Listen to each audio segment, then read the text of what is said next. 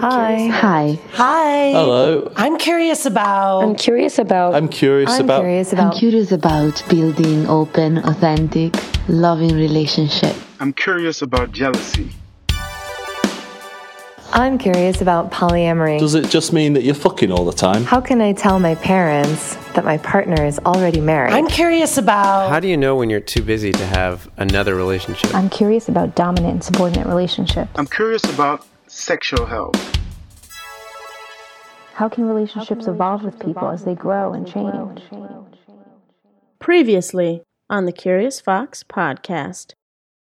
Jacqueline and I decided to do a 2-part episode on infidelity. We thought since we both experienced infidelity, me as the person who cheated, and Jacqueline as the person who was cheated on, we could do something different and tell our stories in tandem. Part 1 would focus on what happened, and in part 2, we would share insights around how we survived and even thrived after infidelity. We wrote, recorded, and posted the episode.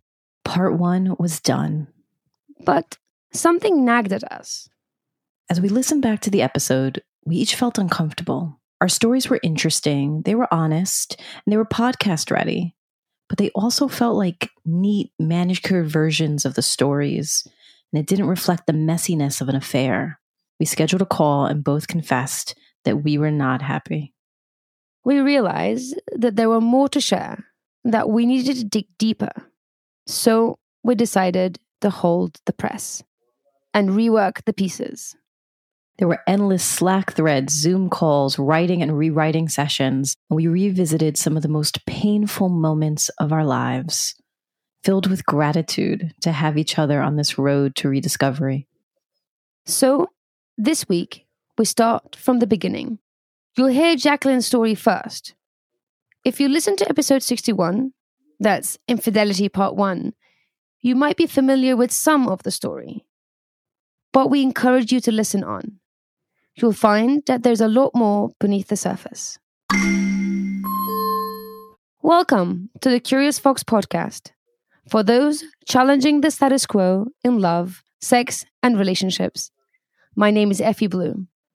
And I'm Jacqueline Misla, and on today's episode, Effie and I are continuing our conversation about infidelity. If you haven't listened to part 1 yet, you can go back to episode 61, where Effie and I share our stories of cheating and heartbreak. Today, I'm going to do a deeper dive into my story, talk about my fascination with natural disasters, and break down how I found stability again. When infidelity is uncovered, it often feels like an earthquake. I've heard this from so many people I've worked with. If not directly naming it, it's reflected in the way they talk about the experience. People often talk about how, all at once, the stability of the world as they know it shifts beneath them. And once the ground stops shaking, people are faced with the wreckage trying to make sense of it all. Some walk away immediately, leaving it all behind. Some decide to walk through the wreckage, trying to see if they can salvage anything. In all these cases, it feels like a disaster. I was 3 years into my relationship when my unnatural disaster hit. It was my first consensual non-monogamous relationship after being a serial monogamist and married for over a decade. This was also my first relationship with a woman. Falling in love with her, I felt like I was acknowledging, embracing, and loving a new side of myself. One that was not confined by monogamy or gender or anyone else's definition of love. I felt seen and known in a way that I had never had before. And although we were in an open relationship, we were both so wrapped up with each other and in building our life together that neither of us wanted to see anybody else. Weeks before we were to be married, everything changed. I was in the midst of a personal life change. I started my coaching and consulting practice after 15 years in nonprofit work. My daughter and I moved from our Manhattan apartment, which was 3 blocks from Central Park and Lincoln Center, to a residential part of Brooklyn to be with my soon-to-be wife. I was orchestrating the details for our upcoming wedding, taking place in the front of the water, with the Brooklyn Bridge and the skyline as our backdrop, our expression of love, both for each other and for New York City. And despite all of the things that were consuming my mind and my attention, there was this underlying feeling that something was off. My wife started to work later and later. She carried her phone around everywhere she went, which was unusual for her. And she began talking a lot more about her friend. I sensed that there was something going on between them. And several times I asked her if there was anything happening, if she had a crush, if feelings were developing. And each and every time she denied it. She became more private. And even when she was with me, it felt like her mind was somewhere else. My suspicion grew, and moments before traveling to the restaurant to write our wedding vows, I found myself madly scrolling through her text messages, trying to find evidence that validated what my gut had been urging me to see. And I found it. I confronted her, and she admitted that she had fallen in love, and they had been involved for at least 6 months. I suggested that we call the wedding off, and she committed to do whatever was necessary to repairing the damage and rebuilding the trust. We got married. We celebrated. And we separated. We started meeting with Effie for relationship coaching. We argued. We learned. We cried. We laughed. And we tried to rebuild.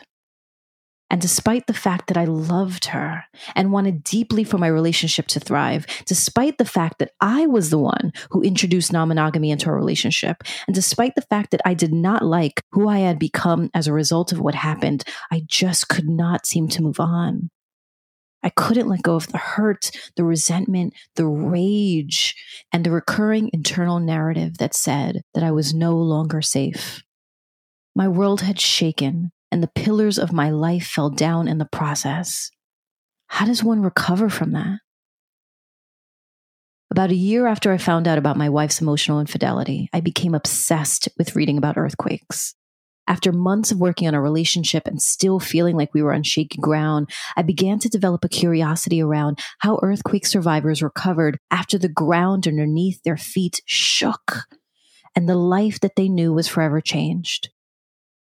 I read research papers and survivor accounts, writing pages of notes correlating the parallel between the aftermath of a natural disaster and the aftermath of my personal one. Disaster experts have actually identified a pattern, a succession of phases that individuals experience after a natural disaster like an earthquake. From the time before the impact to the establishment of a newly constructed life, there are 6 phases. The pre-disaster phase, the impact phase, the heroic phase, the honeymoon phase, the disillusionment phase, and the reconstruction phase. Unsurprisingly, these phases map onto the experience of an affair almost exactly and create a structure and a narrative around what people go through. The pre-disaster phase is characterized by uncertainty, anxiety, and fear. If a disaster hits with no warning, you can feel vulnerable, out of control, and unable to protect yourself or your family. On the other hand, sometimes there are small warning signs that something was brewing. Sometimes there are what they call foreshocks, smaller earthquakes that precede the big earthquake.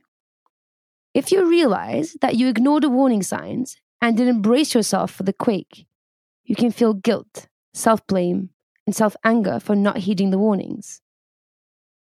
Weeks before our wedding, my wife told me that she was in love with another woman. It felt as if the world stopped. My understanding of my past, my dreams for my future, and the security that I felt in the present moment collapsed all at once. I didn't see it coming, and I did. I was shocked and also angry at myself for not jumping to action as soon as I became attuned with the warning signals. I had noticed a change in my wife's behavior months before. But honestly, apart from those small changes, the biggest sign was in my gut. The nagging voice in my head and the strong feeling of tightness in my chest that something was wrong. And even though I shared my concerns and my observations with her, she'd always denied it. So I overrode my intuition and I tried to ignore it because I really wanted to believe her. These foreshocks, or warning signs, come in so many ways. In some cases, like in Jacqueline's story, the affair takes the person away from the relationship and creates distance. This can look like spending more time out of the home, longer work hours, not being available for dates, more screen time, withdrawal, lack of sexual interest. But the signs aren't always disconnection or distance. Sometimes people seem as if they're suddenly awakened. They become more engaged, more attentive, happier, and lighter. They may have more interest in sex or willingness to explore. I have seen couples grow closer amidst an affair. And sometimes there are no signs, no warnings, no change to notice. The ground moves and shakes under you, out of nowhere. In all these cases, there's an emotional fallout directly linked to the pre-disaster phase. The realization that I had, in fact, seen the warning signs for a pending earthquake and didn't stop it somehow made me both furious at her, but also furious at myself at the time. I felt angry at the earthquake and angry at myself for not having the ability to prevent the disaster. I felt vulnerable and out of control, resentful, and deeply unsafe all in a flash. The impact phase of an earthquake is relatively short-lived. So short-lived, in fact, that it is measured in seconds. The longest-lasting earthquake ever recorded went on for 500 to 600 seconds. That's not very long at all. But it literally shook the whole planet in space. The survivors of an earthquake talk about their experience as if it was forever, or they thought that it would never end. This is because so much happens during that short period of time. As the ground shakes, people are flooded by a broad range of thoughts and feelings, from shock and disbelief to panic and a drive to self-preservation. This is mimicked in the moment when people find out about the affair. These days, phones are often at the center of the disaster. Just as in Jacqueline's story, one party checks the other's phone and finds a text, a photo, an email, a DM. There are other ways, of course, a note, credit card statements, comments from strangers, sometimes a confession. Ultimately, the ground shakes, and that's all that matters. Moments after, as people find themselves standing amidst the wreckage, they often survey the damage and begin to take stock of the scope, destruction, and loss. Personally, I experienced what Esther Perel describes in the state of affairs as swinging from depression to indignation, from lifelessness to roaring rage, from collapse to counterattack. She had lied to my face multiple times. She made me feel crazy for believing that what I knew in my body was true. I could not stand the sight of her, but I also did not want her out of my sight. I was so livid that I couldn't stand to be touched by her, but I also wanted to be held and comforted by her. I and we had this vision for our relationship, for our life together, and it felt ruined now, soiled. And as I stood back and surveyed the damage, I could not understand how we would put the pieces back together. In an earthquake, after the initial shock wears off, we enter into the heroic phase. This is when the survivors of the disaster try to help one another to deal with the catastrophe. In a real earthquake, this is the time when the shell-shocked community becomes altruistic and focuses on their emergency needs for food, water, and shelter. People respond as their highest selves, demonstrating an adrenaline-induced rescue behavior and pulling people from the wreckage, offering needed supplies and giving the best of themselves to meet the most dire needs. After the revelation of an affair causes a metaphorical earthquake, this may be the phase where the initial anger and fear temporarily softens, and each person can see the other's pain. Partners may talk all night about their feelings, reflect on their love, recommit to each other, and go out of their way to listen and try to understand each other. Others may focus on trying to save themselves rather than the relationship.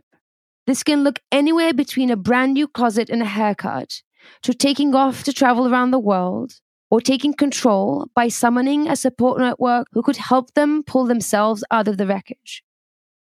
A few weeks after finding out about the affair, we got married.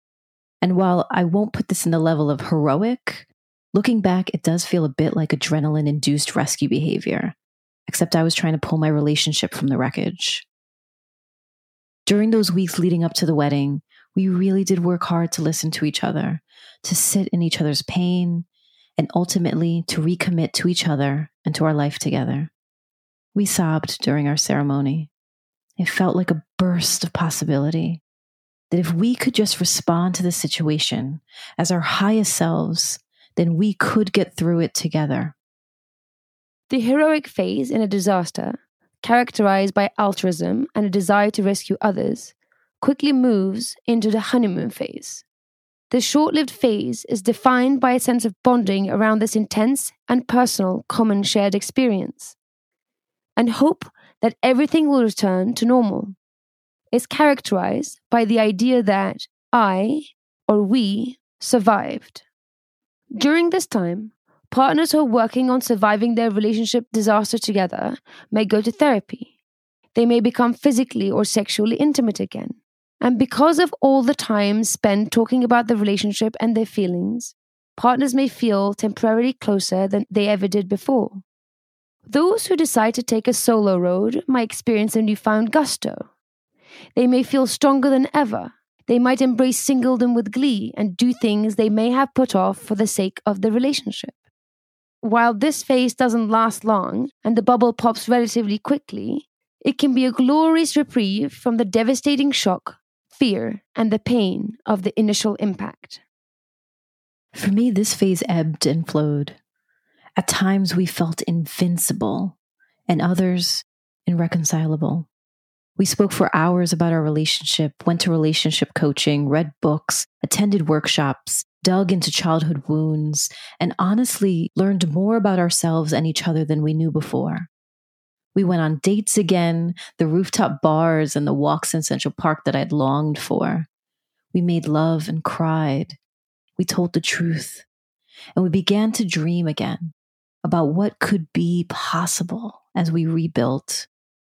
And even though our relationship began to deepen, it continued to struggle because of one important factor. She was still actively involved with this other woman. Just because their love affair was revealed and that admission broke my heart didn't mean that they wanted to stop seeing each other. In fact, because their relationship was now out in the open, my wife wanted to spend more time with her, have overnights, and develop a non-hierarchical relationship. I tried to focus my time alone on me, eating, watching, and doing whatever I pleased. I painted, I wrote, I went to museums and took myself out to eat, all in an effort to reconnect with myself and deepen my relationship with me. Unfortunately, there continued to be this underlying current of disillusionment and deep disappointment that the vision for my life and relationship had taken such a sharp and downward turn. The disillusionment phase of an earthquake hits hard, and it can be long and arduous. It's often a stark contrast to the honeymoon phase. It's an epic come down for most. Hope turns into discouragement, and anger and frustration reemerges. The closeness and connection warps into isolation and abandonment, and deep fear and pain can creep back in. This is actually when the individuals and the relationship are at their most vulnerable and fragile. In an actual earthquake, this is when the news cycle moves on and the broader community goes back to normal. The aid and assistance might have run out or have done as much as possible. The survivors are now left in their individual experiences to truly face what happened square on. Similarly, for the people coming down from the honeymoon phase of an affair, the reality and the stress of the situation can take a toll. Physical and emotional exhaustion creeps in. Optimism is gone, and the loss can become consuming. Triggers can be seen everywhere, reigniting and extending the fear, resentment, hurt, fury, desperation, disgust, and heartbreak. We were in this phase for a long time, stuck between what brought her joy and what caused me pain, between who she was longing to be and be with and who I wanted us to be. Every time her phone dinged with a text message, every time she had to work late, every time she left the house for hours to run an errand, my mind became obsessed with the worst case scenarios. I imagined them together, laughing and plotting how they would run away together. I wondered if intimate gestures between us, when she brushed the hair out of my face, when we laid together with legs intertwined, when she would hold my hand as we walked, if these moments now were no longer just ours, and that possibility broke my heart. I would explode into fits of rage or melt down on the floor in tears with an inability to breathe. Her reaction to my hurt and anger fluctuated from empathy to shame to frustration to disgust. I remember feeling as if I was going mad. The angrier that I got, the calmer she got. I would scream and she would stay silent. I would sob and she would sleep. One night, after an argument on a drive home, I refused to get out of the car and go into the house with her. I sat in the car, in the cold, for over an hour, waiting and willing her to come out to get me. I had an uncommunicated expectation that if she really loved me, if she really wanted this to work, if she really wanted to make amends, then she would attend to each breakdown, each tantrum, and each heartbroken need of mine to prove herself and the value of our relationship. As time passed in the car, I moved from sad to furious. I called a local hotel and checked on availability and prices, and eventually I went into the house to grab an overnight bag. And when I walked into the living room, I found her asleep on the couch. While I wept and raged, she slept. I was beside myself. I began to yell at her, and I could see the disgust on her face as if she was embarrassed for me, repulsed and repelled by this shrieking woman in front of her. The look on her face triggered my own sense of revulsion at my behavior and the bitter resentment that I felt towards her for bringing out that side in me. I began to shout, "You did this. Your lies, your cheating, your apathy towards my pain. My reaction is not the problem. Your behavior is." While our arguments never again escalated to that level of mutual disgust, it was a pattern that we revisited from time to time. She would do something big or small that would trigger my insecurity, my pain, my anger, and I would melt down in subtle or dramatic ways. She would feel repelled by my behavior and take solace alone or with her new partner, and I would feel as if I was losing my relationship. And more importantly, like I was losing myself. So why do earthquakes happen? Both real ones and metaphorical ones. An earthquake is a result of a shift in the tectonic plates beneath the Earth's surface. When they move, it creates a reverberation that shakes the ground above.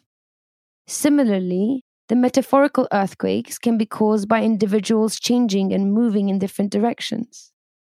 Earthquakes can also be caused by underground explosions, natural ones such as underground volcanoes, or human-made ones like weapons testing or mining. Similarly, explosions beneath the surface of a relationship, such as unmet needs, deep, unresolved issues, and surfacing resentment can be the reason for a relationship to shake. Whatever the reason, it's worth exploring. Understanding why and how an earthquake happened will allow us to rebuild safer homes and stronger relationships. Truth be told, there was more behind my sadness than simply being the wounded partner. I was also experiencing shame. See, I was married when I met my wife. I was married when our friendship began to evolve into something deeper. I was married when my husband asked why my phone calls with her were so long and my dinner meetings were so late. And I was married when my feelings for her prompted me to ask him to open up our marriage.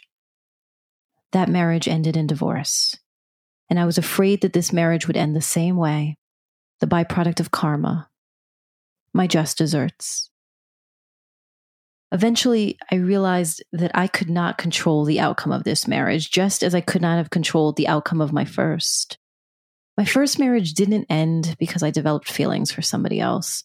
My first marriage ended because after a decade, we were different people and wanted different things. The 21-year-olds who met in college grew into adults who wanted to live differently, love differently, and frankly, raise our daughter differently.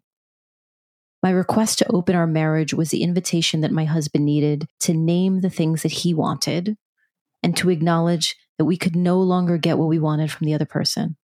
Similarly, my wife's emotional infidelity was an invitation for her to confront her pattern of serial infidelity, to see herself through the loving eyes of someone new, and in turn to love new pieces of herself, and to see her relationship with me with new eyes as well, both as something that was fragile and should not be taken for granted, and something that was strong and could bear the weight of her truth. It was also an invitation for me. I had spent the first 30 years of my life playing by the rules and succeeding by someone else's definition of success. I left my job and married a woman, and I believed that I was crafting my own path, one that was directed by my inner compass.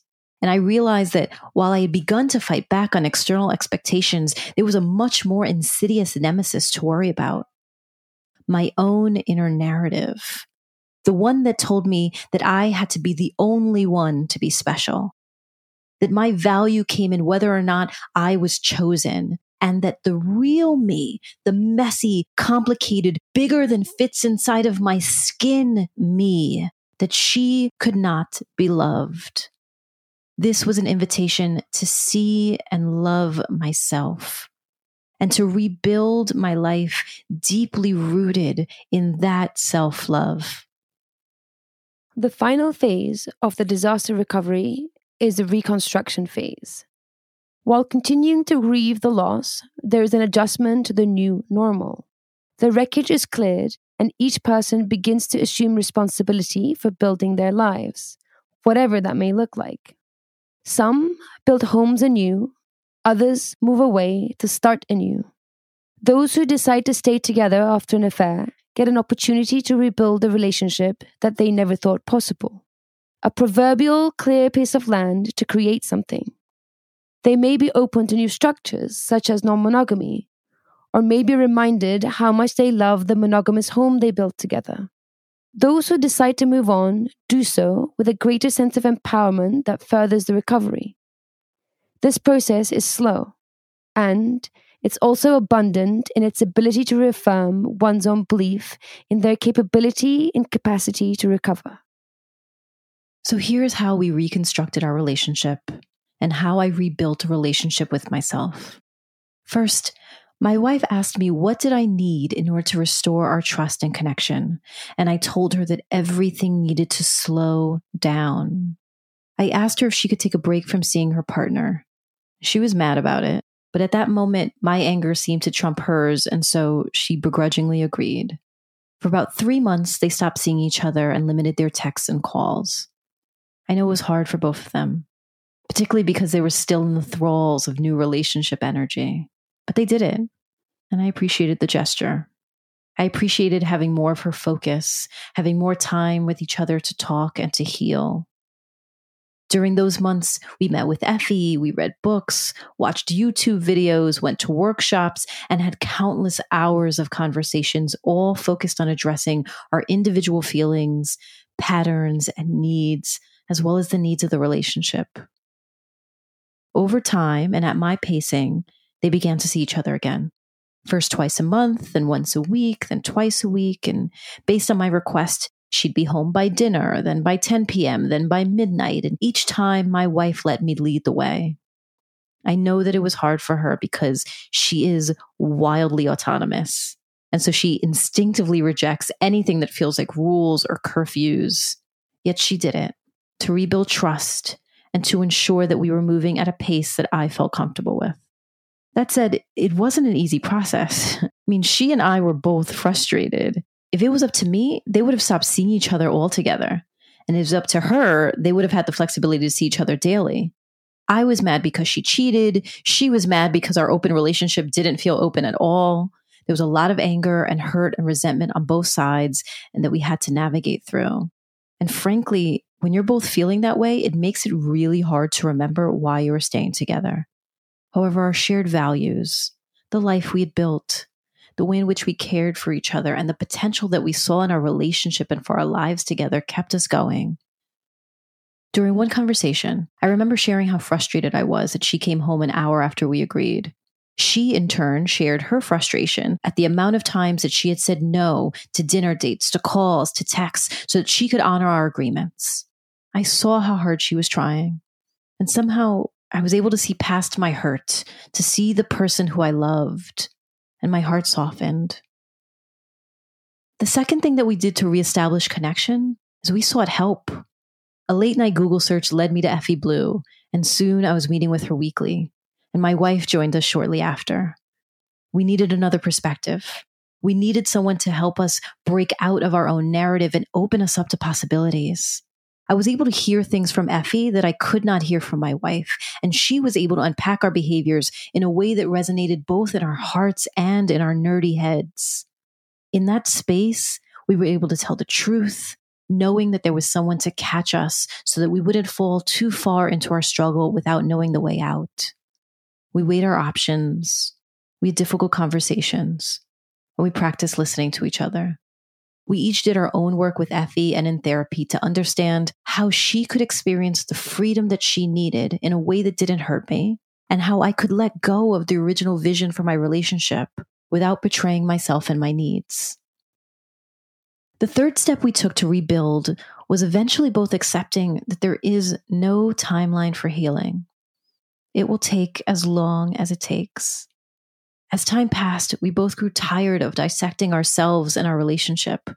We wanted to be past it. We wanted to be back to normal. Except there was no going back. The relationship that we once had was over, and we were in the process of building a new relationship. One that included both deeper pain and deeper joy and connection than we ever had before.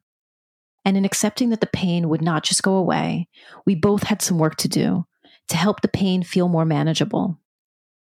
For her part, it was important that she check in with me to see how I was feeling and to proactively create room for me to share my hurt and sadness. Often it's the responsibility of the person who was cheated on to continue to say, "I'm hurt, I'm scared, I need reassurance."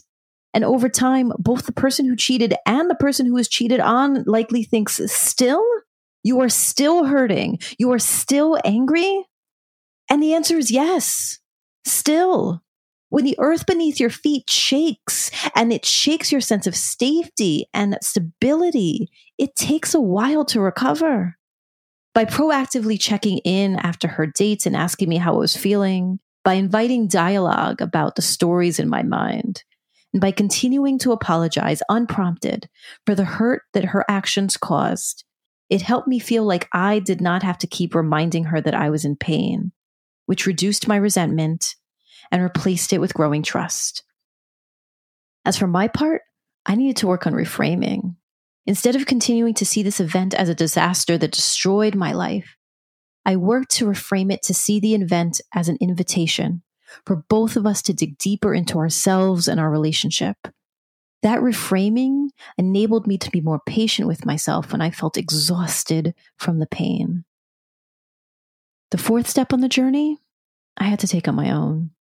I needed to revisit my expectations for my wife and our relationship. I wanted excitement in my life, passion, romance, eroticism, and I wanted those things for my relationship with my wife. And I wanted her to want those things too. I remember telling her that I wanted her to want to take me out to museums or for drinks. I wanted her to want to write me letters and to read me poetry. Or sometimes I wouldn't tell her what I wanted at all and would secretly pine for those things with the unspoken expectation that she would somehow know what I wanted and how to deliver it because she wanted those things too. Essentially, I wanted new relationship energy all the time.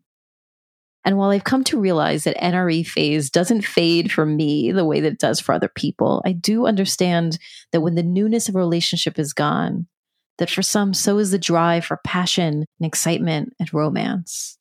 And so we both revisited our expectations. I realized that she was not my only source of passion and eroticism and romance. I started dating. I went to non-monogamous events. I took myself out on long dates to museums or for drinks, and I spent more time with friends. I expanded my support system and my connections and stopped expecting that one relationship would fit all of my needs. On her part, Effie introduced my wife to the concept of NRE redistribution, which essentially is leveraging the time and energy that you put towards a new relationship to also feed your existing one. Excited to plan a fancy date with your new partner? After that, think to yourself, when was the last time I went on a date with my existing partner? And plan something fun for the two of you. Buying a gift for your new partner? Ask yourself, when's the last time you bought something for your current partner? And think of something special that you could get for them. Essentially, use the prompts that are driving your creativity and your generosity for your new relationship to pour into your existing one as well. Lastly, on the road to healing, I worked to let go of the labels. I'd gotten stuck on what we were. Were we open or poly? Hierarchical or non-hierarchical? Was I her primary partner or her nesting partner? While I had left the framework of monogamy, I got stuck trying to determine the framework for non-monogamy, from one construct to another. While I rejected labels in all other areas of my life, I was holding on to labels in my relationship as a way to define my value and my significance, as a way to distinguish myself as special, important, and worthy of love.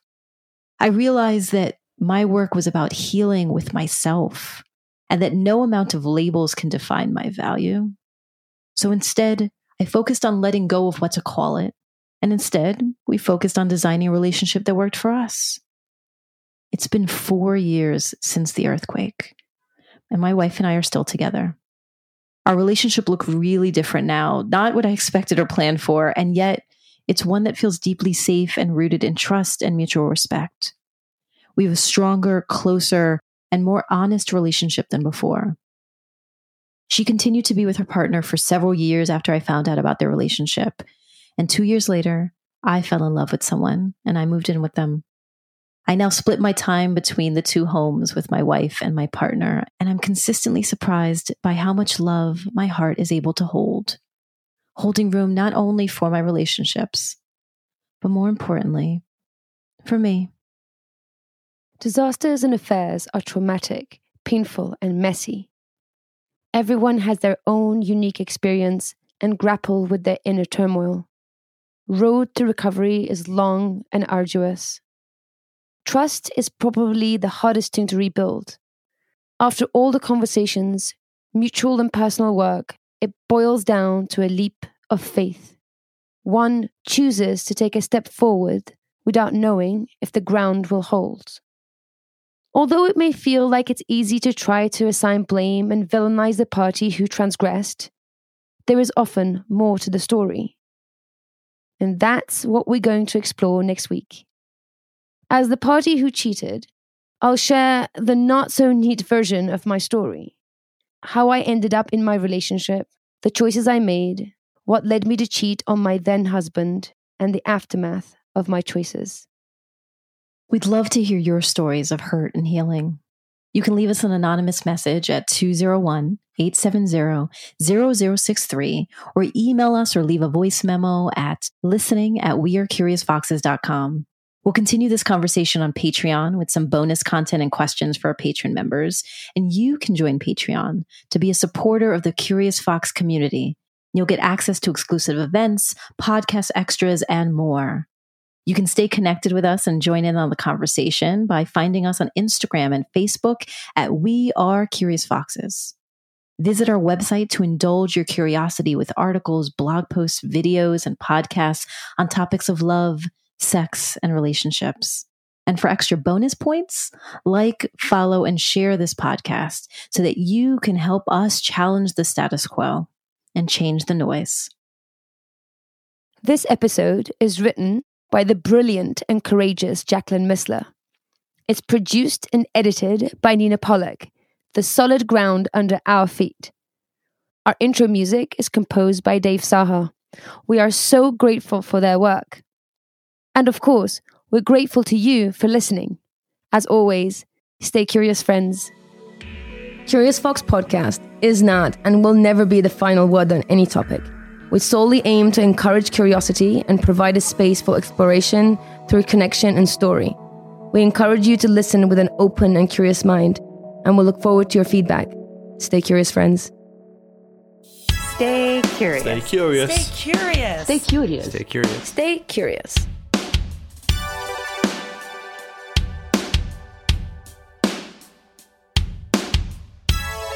Stay curious.